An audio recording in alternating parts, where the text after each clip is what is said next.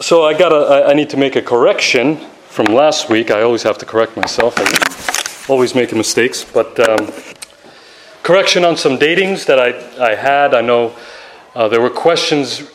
So there were two questions posed. What is the beginning of Puritanism? And who was ruling at the time of the Confessions? I mixed the two questions up, and I kind of put them all into one time period. I only spoke of Queen Elizabeth. Puritanism started with the reign of Queen Elizabeth, around the reign of Queen Elizabeth. So that's late 1500s, and it ended with Charles II in 1662, when the Puritans were ejected from the Church of England. And the king who was ruling during the drafting of the Confessions was King Charles I.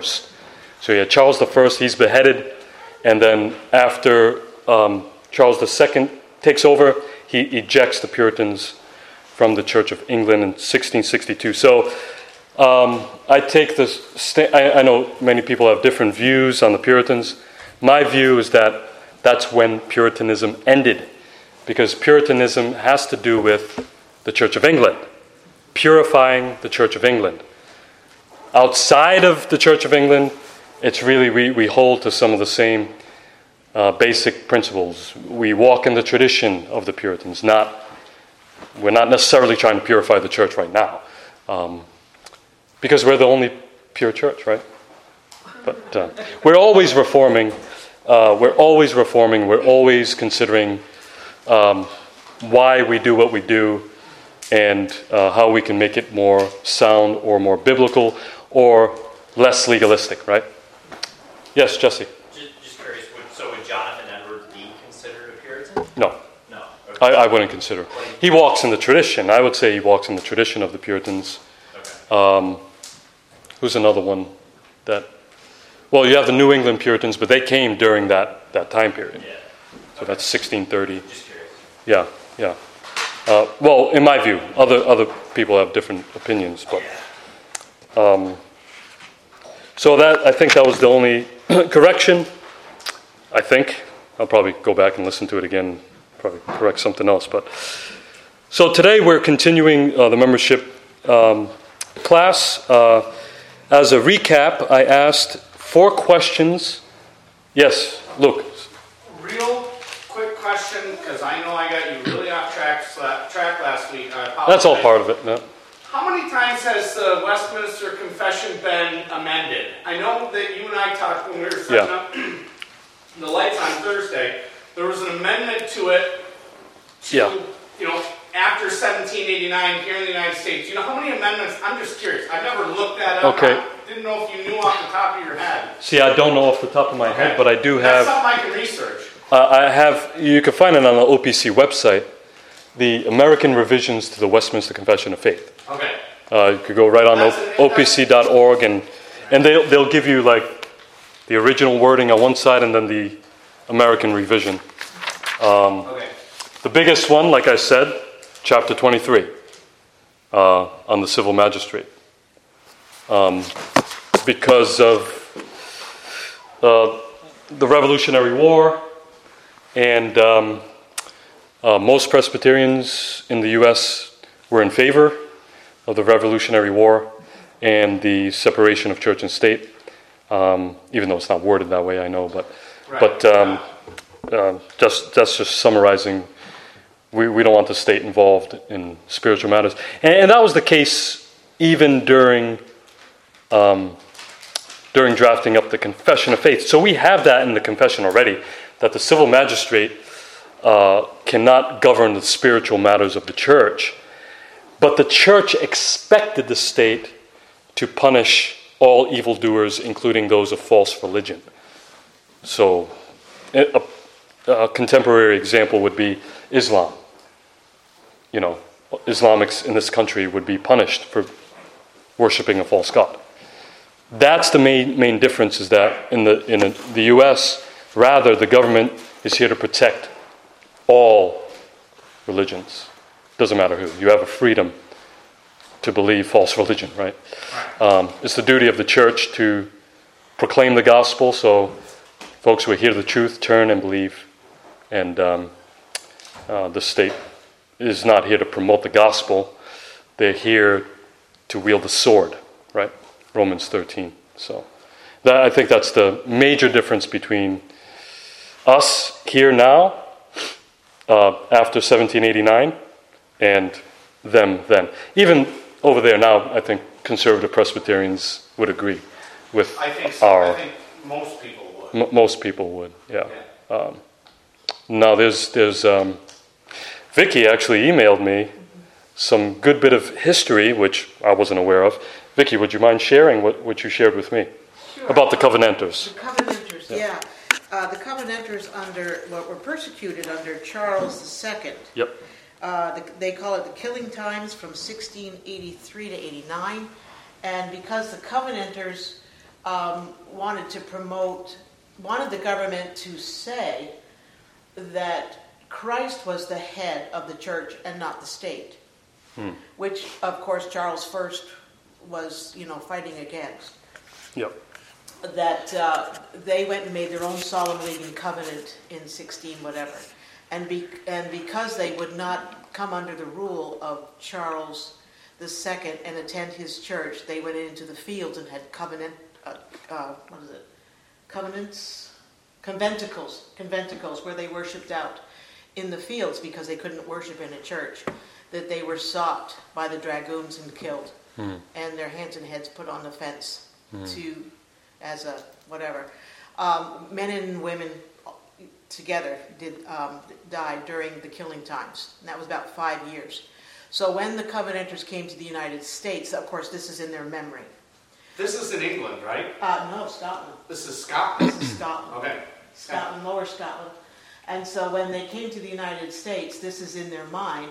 And even my great-grandmother, once she witnessed and evangelized some of my grandfathers and uncles, told them not to take an oath and not to vote because it was still part of this same, Covenanter. We don't submit to an authority, a government authority that doesn't recognize Christ's crown and covenant. That's why you see that little flag when you go down there. Yeah. And even in 1831, the American Covenanters made their own covenant for America, which you'll find in the RP magazine. Similar to Similar. the amendment to the Westminster Confession? No. No. Going the other direction. Going the other It's direction. going the other way. Going the other direction, saying we will civilly disobey a government that does not recognize Oh, Christ really? county. Okay. Yeah. And your Steelites, they followed a minister called Daniel Steele from the 1800s. They are very, very legalistic, and they go to that other extreme, where they even threaten to not pay taxes if they don't recognize Christ as Christ's crown. Huh. Okay. So What year did they allow voting? It's something that just happened over time. I think people just did it. there were more OP members joining. Yeah. There's people that just did it, and over time that they just sort of lost, their conservatism, quote unquote. That wasn't in their doctrine to deny voting? It was. Yeah. It was in the 1800s. Yes. Yeah. Yes, it was. And even joining the military. So when my dad joined the military, there was a stern frown from his great uncles. So. Wow. Yeah. So the question at hand there is the legitimacy of pagan authority, if they're legitimate, right? Right. They would say no, we would say yes. We would say yes, based on Romans 13. Yeah. And other examples from Joseph's story and... Absolutely. Yeah. But, and in their mind, it was what their fathers died for. Yeah. Versus... Which we sympathize with that. That was clear persecution. It sure was. And, But, yeah, very good. Very good. So... Thank you, Vicki. You're welcome. She's our class historian. Literally. Teacher and historian. Yeah, my favorite one. Yeah. So I asked 4 questions to begin our introduction to our church, to not only to this church, but also to the OPC broadly. And these questions were driven by a response to so-called conservative American evangelicalism as it stands right now. It is in a bad place, as we can tell, when speaking of membership and commitments to sound doctrine. Membership is not popular these days, and the conservative church has become worldly, disorderly, and political rather than heavenly and orderly, as we find described in the scriptures. So I asked the questions, what is the church? Included in that question was, what do we do in church? And that is worship and serve one another. Is the church an institution? We answered yes. Are we religious? Yes. Are we traditional? Yes. And that is where we left off. If you were to discuss these questions on face value, and if you were trained in evangelical rhetoric, you would probably be heading for the hills at this point. Because being traditional has often been equated with being a traditionalist. Now, what is the difference? The traditionalist places priority of the tradition over and against the tradition and the foundation found in the Bible, right? But let's face it, every church is traditional. The question is, what is the foundation of the tradition? Where does the tradition find its roots? What is the first question that we ask of new members to answer? It is this question. Do you believe the Bible, consisting of the Old and New Testaments, to be the Word of God and its doctrine of salvation to be the perfect and only true doctrine of salvation? For us, our tradition is founded primarily in the Holy Scriptures and then deduced, right, by good and necessary consequence. What does that mean? Well, God has given us a mind to think, right? God has given us the light of nature to figure things out, right? What is acceptable and what is not acceptable in worship. And oftentimes there are issues that come out of it, right?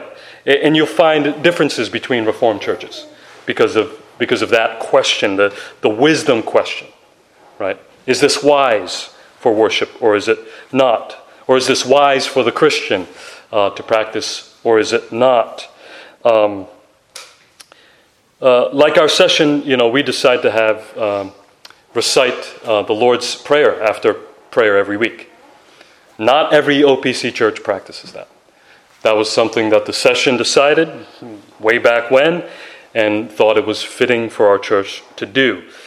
Some churches have a lengthy confession of sin, while we join our confession of sin with the invocation, right? The elements are all there, but how you use them is up to your discretion. Obviously, we won't put the call to worship at the very end. It's a call to worship, so God calls us to worship, not the other. We don't just walk in to worship by our own choice, right?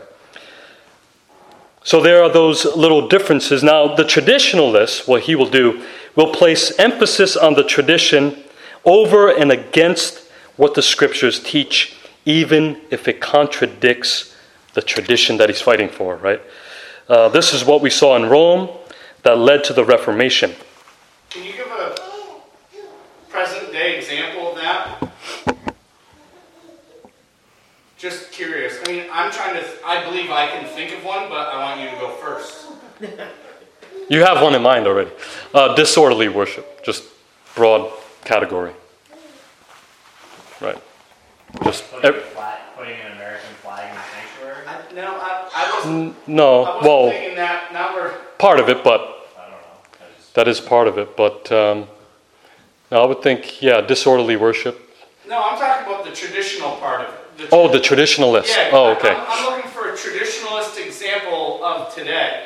An unbiblical tradition. tradition of today that that's common. No, I'm just asking. Yeah, I'm losing you.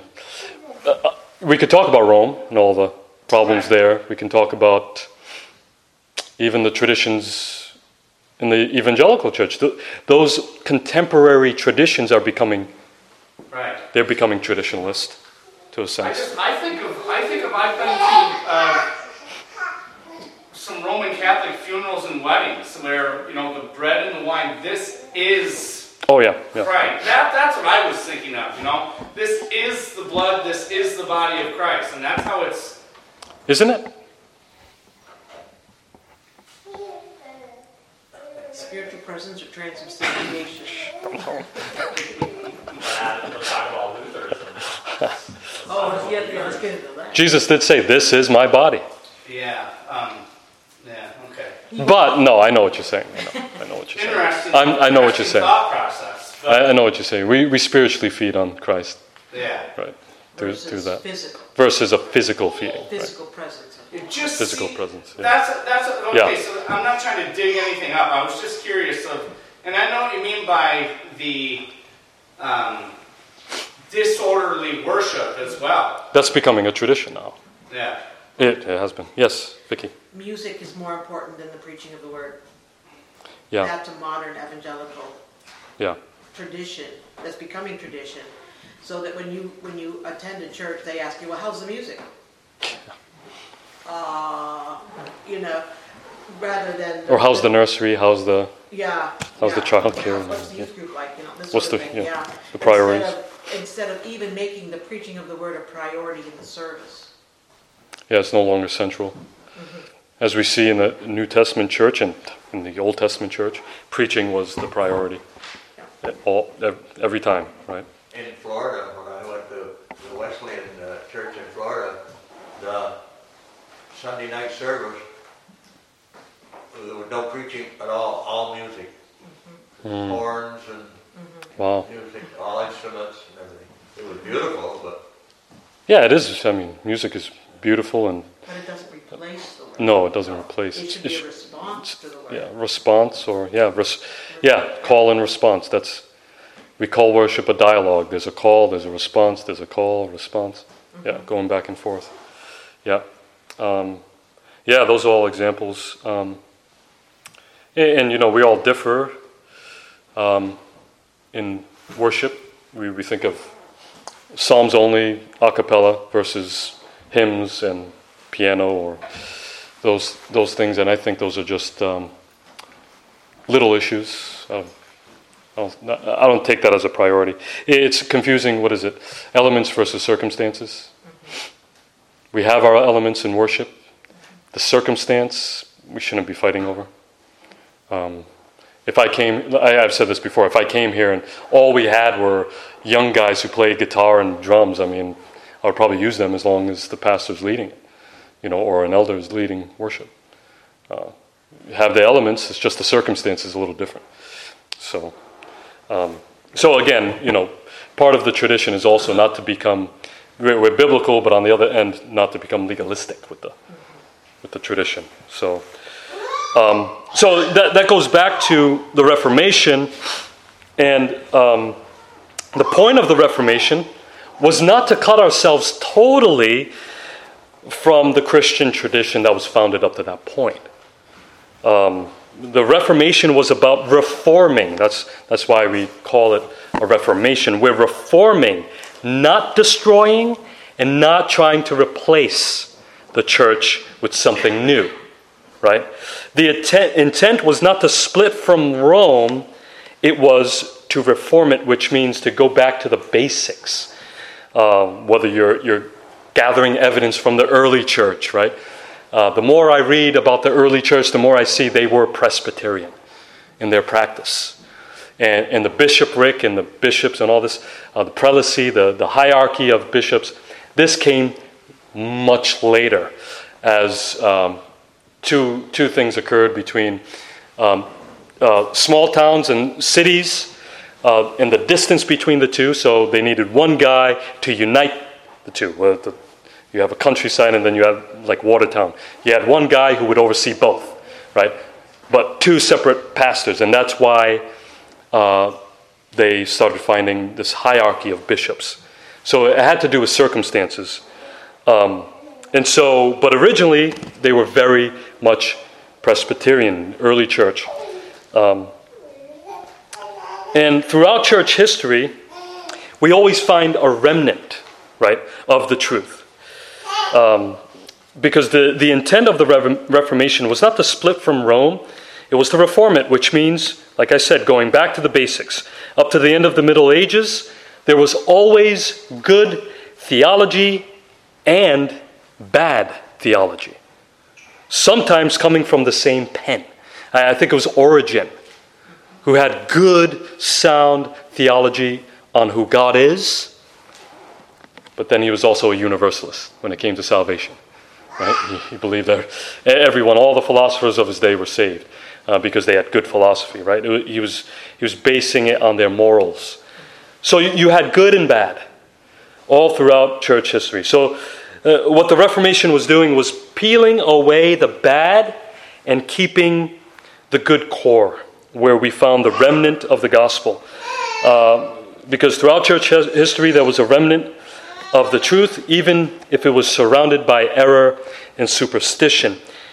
And even now, I would argue, among the Reformed, there are teachings that came up that we can probably do away with. A couple of them, preparationism and theonomy. Those are my two to really get to me. I think we could do without those two doctrines. If you don't know what preparationism is, the Second Great Awakening, you have the anxious bench, right? Right. So it's a similar thing to that.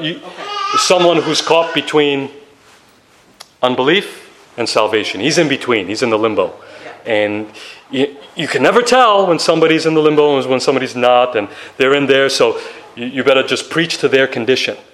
I say, why not preach the gospel and free him from that limbo? Anyway, that's my qualm with that. So the Reformation wasn't about getting rid of tradition, but establishing the tradition in the Word of God. And those who deny the tradition are denying their link and fellowship with the saints of old, and it could be evidence of arrogance, right? That we know much better than the people who have gone before us. See, pride always seeks to revise and change history for the sake of self-superiority. We're better off now than they were in the first century, right? Because we know much more, right? That is clear arrogance. Now, the Orthodox Presbyterian Church is governed by 3 sets of documents. It's primary, secondary, and there's no tertiary, right? Tertiary standards. The Word of God is the primary. The Westminster Confession of Faith and Catechisms of the OPC are the secondary, and then the tertiary is the OPC Book of Church Order. Today we'll begin by speaking about the primary standard of the Church, which is the Word of God, contained in the 66 books of the Old and New Testaments. See, the Scriptures stand above the Church's constitution as it is above the secondary and tertiary standards. It is primary. It's what we call in theology the norming norm, right? It norms the norm. It norms our tradition. It establishes what we believe and how we practice worship. In the Shorter Catechism, it says the Word of God is the only rule to direct us how we may glorify and enjoy God. And I would argue that our secondary and our tertiary standards flow out of the Word of God and, of course, the light of nature, right? The Bible doesn't give us detailed description how, say, to conduct certain aspects of worship, right? People argue that. But we see the elements there in the Scriptures. It norms it, right? God calls us to worship. We don't just enter into his presence on our own. He calls us, he saves us, he gives us new hearts, and then he calls us to gather, right? That's how he does it. The Word of God is the foundation from where the two other standards are built upon. They are erected from the Word of God. We're not making this stuff up as we go along, right? We're not adding to the Bible as some have accused the Reformed of doing. So let us look at two key texts that I have gone through with you before. And it teaches us how our tradition and what we believe and do is built upon the Word of God. First, from 2 Thessalonians 2:13-15. But we ought always to give thanks to God for you, brothers beloved by the Lord, because God chose you as the firstfruits to be saved through sanctification by the Spirit and belief in the truth. To this he called you through our gospel, so that you may obtain the glory of our Lord Jesus Christ. So then, brothers, stand firm and hold to the traditions that you were taught by us, either by our spoken word or by our letter. And how we are to receive Paul's spoken word or letter. Paul was an apostle, which is an office set apart and different than a pastor or elder. He was part of the foundational building blocks of the church. So how are we to receive his spoken word or letter? Well, like the Thessalonians, 1 Thessalonians 2:13 says, and we also thank God constantly for this, that when you received the word of God, which you heard from us, you accepted it, not as the word of men, but as what it really is, the word of God, which is at work in you believers.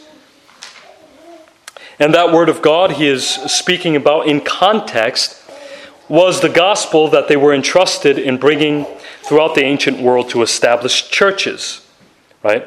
And the leaders of those early churches, 1 or 2 generations later, immediately, what did they do? 2 generations after establishing churches, what did they do? Bifurcate. Expound on that. What do you mean by that? They started arguments and started new denominations, and say 2 generations after the church was established. Yeah. Yeah. Early. I can't remember the first council, but automatically it started like, well, there's actually 3 gods. Like, yeah. We're gonna. That's right. Let's start a new faith. And what came out of that? What did the church write up? The creeds, the early creeds of the church, right? As soon as the church was established, there was false teaching and error, and earlier creeds were drafted. The Apostles' Creed, which sums up the high points of New Testament teaching. And it was dated possibly as early as the 2nd century AD. So that's almost like right away, right? Because Revelation was written 90 AD. Second generation was only, the 2nd century was only 10 years after that, right? And they saw this creed being passed around during baptismal rites as early as the 2nd century. We have the Nicene Creed, written 325, 381. And Holy Spirit, the section on the Holy Spirit was added, 381. Athanasian Creed, the Chalcedonian Creed, or Chalcedonian definition, written in 451. These were creeds that were formulated to defend the true doctrine of God, the Trinity, who Jesus is, and who the church is, and how essential it is to be part of a church. Knowing the creeds will help you answer the second membership question. Do you believe in one living and true God in whom eternally there are 3 distinct persons? God the Father, God the Son, and God the Holy Spirit, who are the same in being and equal in power and glory, and that Jesus Christ is God the Son come in the flesh. You see what these creeds were doing? They were taking from the Scripture what the Scripture fundamentally teaches. And all true defenders of the fundamentals agree. In other words, if you don't believe in the creeds and what they formulate, you're not a Christian. in other words. And that's why these creeds were highly important to the church. So we can say, judging by the way modern evangelicals in America think about the church, they would have problems with the Athanasian Creed. Right? The Athanasian... I forgot my Bible that had it in it. But anyway, if someone can Google it, it'll be great. If someone has a high-tech phone, I don't have that kind of phone. But, the Athanasian Creed. Derek, is there a way you could turn the microphone on the foyer? I don't know if that's... Yeah. Is the stereo still on? I don't know. It's off right now. Please. I just want to take them out and I can't. Yeah. I don't know how much you'll get of it. But Okay. I just figured out. unless I just go in the pulpit. The Athanasian. Yeah. Can you hear it? Can you hear it? It's off. Yeah. It's still off? No. There's a surge protector back there. Check if it's on. Behind the stereo. I'll just go. I'm sorry. No, it's fine. Can't get any service. Here we go. I got it. Hopefully it'll pick it up. Okay. So like I was saying, the way that the modern evangelical movement is thinking now about membership in the church, they would be considered in the old days as unbelievers. Got it. Yeah, you'd like to read that for me, Vicky? Would you like to read it, or Luke? Or- Sure. Go ahead, Vicki. All right. It's kind of long, but... Whoever desires to be saved should above all hold to the small c Catholic faith. Anyone who does not keep it whole and unbroken will perish eternally. Now this is the small c Catholic faith. That we worship one God in Trinity and the Trinity in unity, neither blending their persons nor dividing their essence. For the person of the Father is a distinct person, the person of the Son is another, and that of the Holy Spirit is still another. But the divinity of the Father, Son, and Holy Spirit is one. Their glory equal, their majesty co-eternal. What quality the Father has, the Son has, and the Holy Spirit has. The Father is uncreated, the Son is uncreated, the Holy Spirit is uncreated. The Father is immeasurable, the Son is immeasurable, the Holy Spirit is immeasurable. The Father is eternal, the Son is eternal, the Holy Spirit is eternal. And yet there are not three eternal beings. There is but one eternal being. So too, there are not three uncreated or immeasurable beings. There is but one uncreated, immeasurable being. Similarly, the Father is almighty, the Son is almighty, the Holy Spirit is almighty. Yet there are not three almighty beings, but there is one almighty being. Thus the Father is God, the Son is God, the Holy Spirit is God. Yet there are not three gods, but there is one God. Thus the Father is Lord, the Son is Lord, the Holy Spirit is Lord. Yet there are not three Lords, but there is one Lord. Just as Christian truth compels us to confess each person individually, both as God and Lord, so Catholic religion forbids us to say that there are three gods or lords. The Father was neither made nor created nor begotten from anyone. The Son was neither made nor created. He was begotten from the Father alone. The Holy Spirit was neither made nor created nor begotten. He proceeds from the Father and the Son. Accordingly, there is one Father, not three fathers. There is one Son, not three sons. There is one Holy Spirit, not three Holy Spirits. Nothing in this Trinity is before or after. Nothing is greater or smaller. In their entirety, the three persons are co-eternal and co-equal with each other. So in everything, as was said earlier, we must worship their Trinity in their unity and their unity in their Trinity. Anyone, then, who desires to be saved should think thus about the Trinity. But it is necessary for eternal salvation that one also believe in the incarnation of our Lord Jesus Christ faithfully. Now this is the true faith, that we believe and confess that our Lord Jesus Christ, God's Son, is both God and human equally. He is God from the essence of the Father, begotten before time. He is human from the essence of his mother, born in time.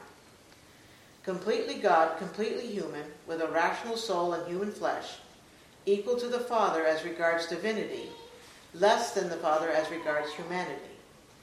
Although he is God and human, yet Christ is not two but one. He is, however, not by his divinity being turned into flesh, but by God's taking humanity to himself. He is one, certainly not by the blending of his essence, but by the unity of his person. For just as one human is both rational, soul and flesh, so too the one Christ is both God and human. He suffered for our salvation, he descended into hell, he arose from the dead, he ascended to heaven, he is seated at the Father's right hand, and from there he will judge the living and the dead. At his coming, all people will rise bodily to give an accounting of their own deeds. Those who have done good will enter eternal life. Those who have done evil will enter eternal fire. This is the Catholic faith. One cannot be saved without believing it firmly and faithfully. That takes a lifetime to understand it all, but just in my head reading it. Yeah. But you see, this is exactly, these creeds came out of, it was the application of Scripture. Jude says to defend the faith, right? As soon as the church is founded, they begin defending the faith because they knew false teaching was going to come in. And what happened at the Reformation? Soon as we recovered the truth of the Bible, they start writing confessions. Their confessions, the first one of the first ones, the Augsburg Confession, you got the Belgic Confession, Articles of Religion, the Canons of Dort, and then the Westminster Confession of Faith and Catechisms. Heidelberg's in there somewhere. Heidelberg is in there. Yep. I must have left it out. Did it? Yeah. I left it out. Sorry. Which is a great confession. So that's like the two-step. You know, you recover the Bible, the Scriptures. Okay, what does the Scriptures say? Right. And you can even go to the confessions to learn where the Scriptures came from. Right. What is the origin of the Holy Scriptures? Well, first, the origin of the Holy Scriptures is from God. 2 Timothy 3:16 to 17, most of you know this passage. All Scripture is breathed out by God and profitable for teaching, for reproof, for correction, and for training in righteousness, that the man of God may be complete, equipped for every good work. 2 Peter 1:16 to 21. For we did not follow cleverly devised myths when we made known to you the power and coming of our Lord Jesus Christ, but we were eyewitnesses of his majesty. For when he received honor and glory from God the Father, and the voice was borne to him by the majestic glory, "This is my beloved Son, with whom I am well pleased." We ourselves heard this very voice borne from heaven, for we were with him on the holy mountain. And we have the prophetic word more fully confirmed, to which you will do well to pay attention, as to a lamp shining in a dark place, until the day dawns and the morning star rises in your hearts, knowing this, first of all, that no prophecy of Scripture comes from someone's own interpretation. For no prophecy was ever produced by the will of man, but men spoke from God as they were carried along by the Holy Spirit. Luke 1:1-4. Inasmuch as many have undertaken to compile the narrative of the things that have been accomplished among us, just as those who from the beginning were eyewitnesses and ministers of the word have delivered them to us, it seemed good to me also, having followed all things closely for some time past, to write an orderly account for you, most excellent Theophilus, that you may have certainty concerning the things you have been taught. Theophilus there is often believed to be speaking of a church in hiding, right? A church being persecuted at the time, which is interesting once you delve in. It might not be. I mean, there's different studies, but it may be. So when you think of Theophilus, think of a church in hiding, and he's trying to hide their identity. It's pretty interesting. Also, secondly, the Scriptures come from men. As personalities serve the purpose of God. I can never come to terms with my, you know how some people have conversion texts, or they have their favorite Bible quote? This is mine, from Galatians 5:12. I wish those who unsettle you would emasculate themselves.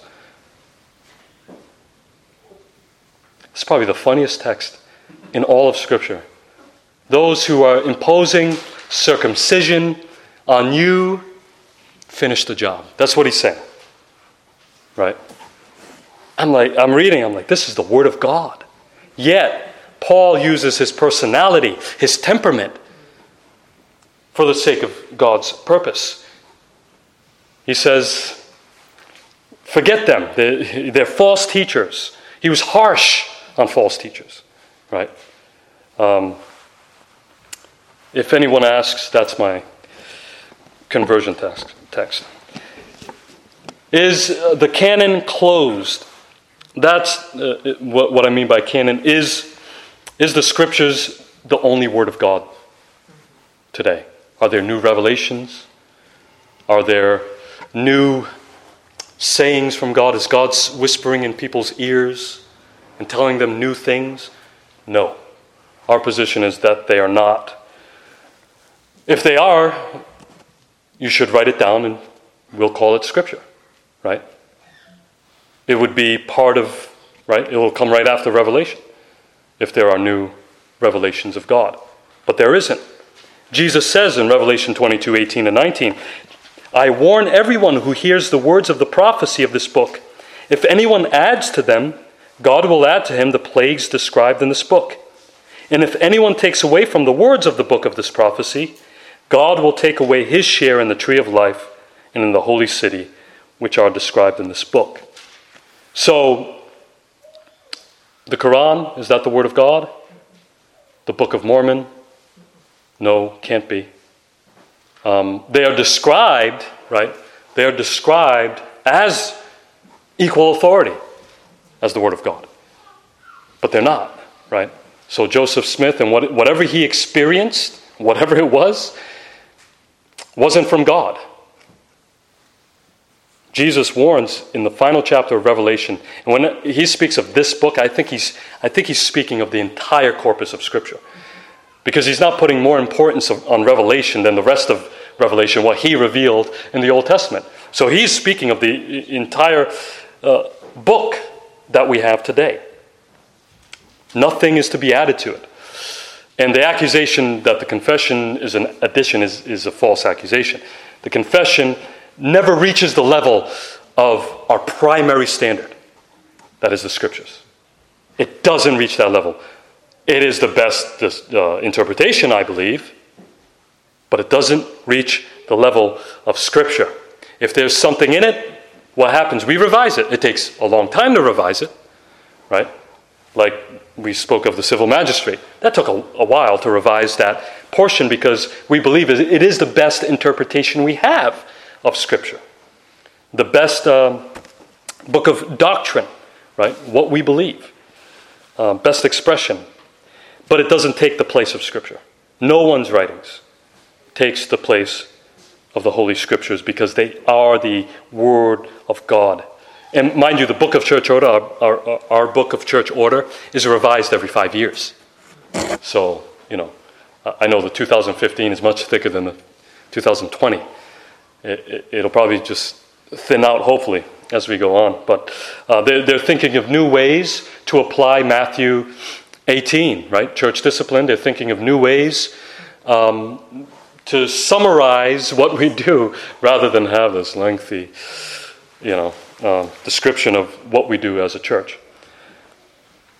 And leave wiggle room for other processes that are better. But see, the Scriptures never change, right? The Scriptures do not change. They do not move.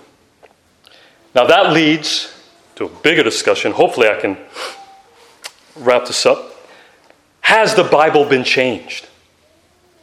That's the big question, especially for, my generation growing up. That was the big question for young people. It's probably still the big thing, Oh, I don't believe it because it's been changed. King James came along with some monks and they just changed the Bible, right? Well, first, the problem with that is that there were other translations before King James. You have Geneva, the Geneva Bible. I have a copy of it. Very good Bible. It's very close to the ESV, actually. You have the Tyndale, version before King James. Martin Luther has had his translation. Wycliffe translated into English in the 1300s, right? So, no, that argument falls flat. There are motives behind why people say the Bible has been changed. And one of those motives is that they don't want to be held accountable to God. And people spend their whole lives, Romans chapter 1, suppressing the truth of God. Something you may not know about me, I was actually part of a cult for, say, from the age of 18 till, I would say I was around 23, I think. It was about 5 years. I don't know if they ever considered me part of their cult, but I hung around with the guys, right? And they often said that the Bible was changed, and the King James Version was changed. You wouldn't even guess for what, and we see it all over TV today. The Bible was changed to benefit a certain race of people, and I'll only let you guess what race that is, right? Because it so happened that King James was around, his time period was around the time of slavery, and they believed that the Bible was changed to promote slavery. The funny thing is, if you ever read 1 Timothy 1, it does not promote slavery. Actually, it's contra slavery, the slavery that was known from the slave trade. So anyway, it is impossible for the Bible to be changed, and there are so much evidence to prove it. And we can go to the fact that it is a collection of historical documents, right? That's the first evidence. It is a collection of historical documents with names, dates, and places. So-and-so ruled in the year of so-and-so. And now we have the archaeological evidence that this person ruled in this year and this person ruled in this year. It was like it was written on purpose to say, you're not going to disprove this one. You cannot disprove this word of God. And there are over 23,000, and mind you, the information I'm gathering here is from the early 2000s. They haven't been updated. So what I'm giving you, just add a few thousand to it, right?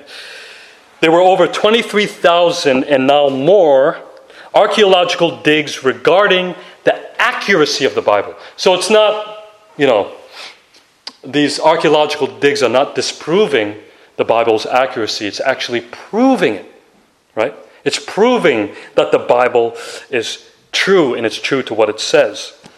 It's made up of 66 books, and it was written on 3 different continents: Asia, Africa, and Europe. And the original languages are Greek, Hebrew, and Aramaic.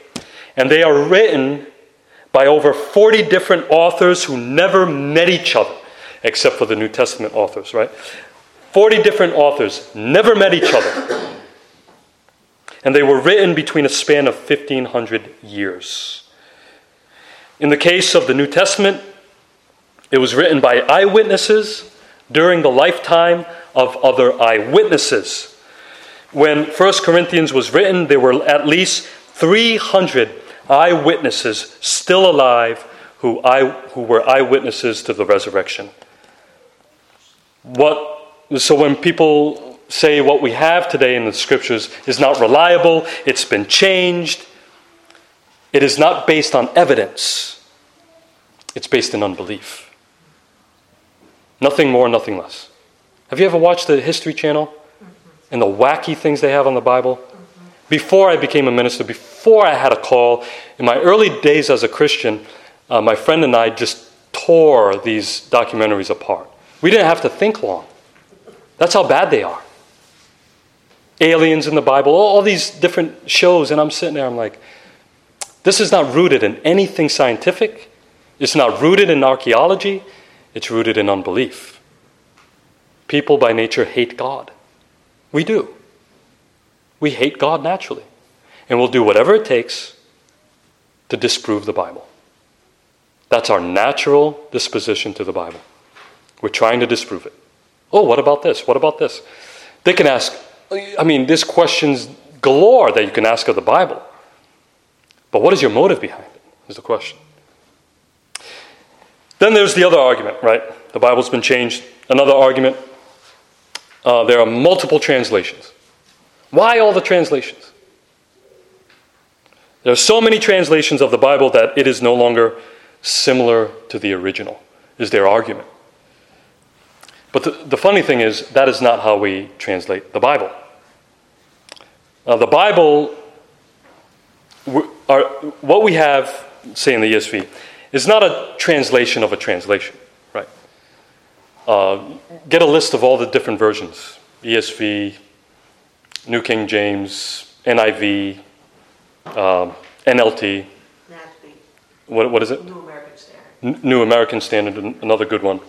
They're not translations of other translations, right? They belong to certain families, like New King James belongs to the King James, for instance. ESV belongs to the family of the RSV, right? But the translations are translations of the original Greek, Aramaic, and Hebrew manuscripts. Well, but we don't have the original. We don't. We don't have the original manuscripts of the scriptures. We have the second generation. As early, speaking of the New Testament, as early as 120 AD, 20 years after John wrote Revelation. And when you think of that argument, it falls flat on its face, right? Because in our school systems, what do they rely on in history, say, regarding Julius Caesar? His Gallic Wars. Everything we know about Julius Caesar is founded in his Gallic Wars.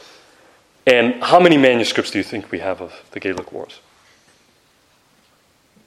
12.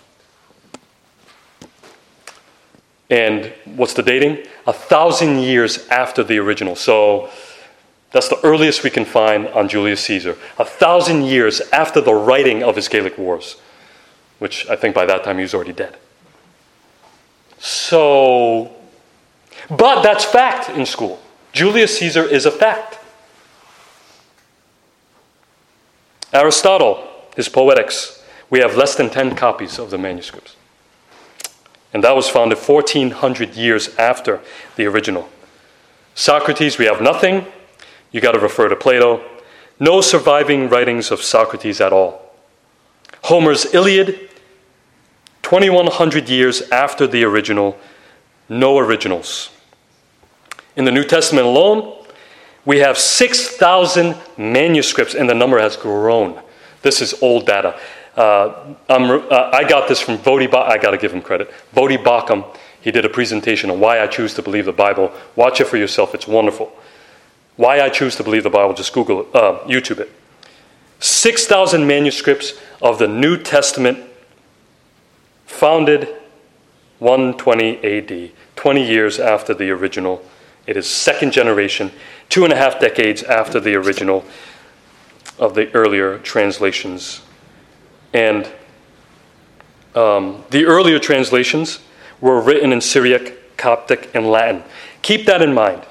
Because another argument is that some monks came along and they were overly zealous and they wanted to make Jesus God, right? And so they messed with the translations of the originals and made Jesus a God and made him seem divine. And the Council of Nicaea was called together just for that, right? The Nicene Creed, right? Where we get the Nicene Creed, was called to make Jesus divine. And they had to get all these monks to change the Bible. No, that's not what happened. The Council of Nicaea only confirmed what was already there. Because when you think of it, why did they leave out the others? Why didn't they change the Apocrypha to make Jesus seem divine? One of the reasons why we don't accept the Apocrypha, right, these are extra books added to the Bible over the years.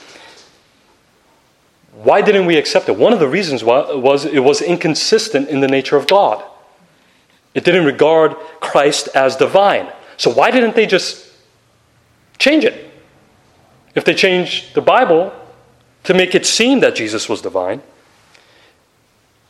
why didn't they change the Apocrypha? Well, you see, just think of the unlikelihood of them changing the Bible. Remember the 3 original languages on 3 different continents: Greek, Hebrew, and Aramaic.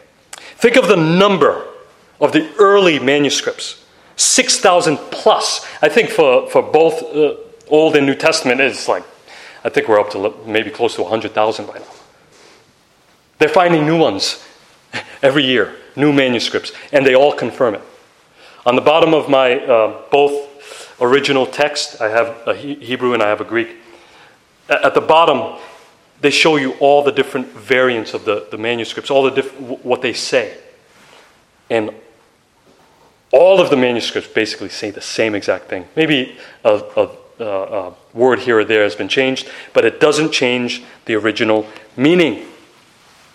So you have 3 original languages, and then you have 3 early translations. Why don't you hear that on the news? Huh? Why don't hear it on the news? I'm making a joke, but why don't you hear it on the news, you know? And it's kind of interesting, you don't hear the truth, you know?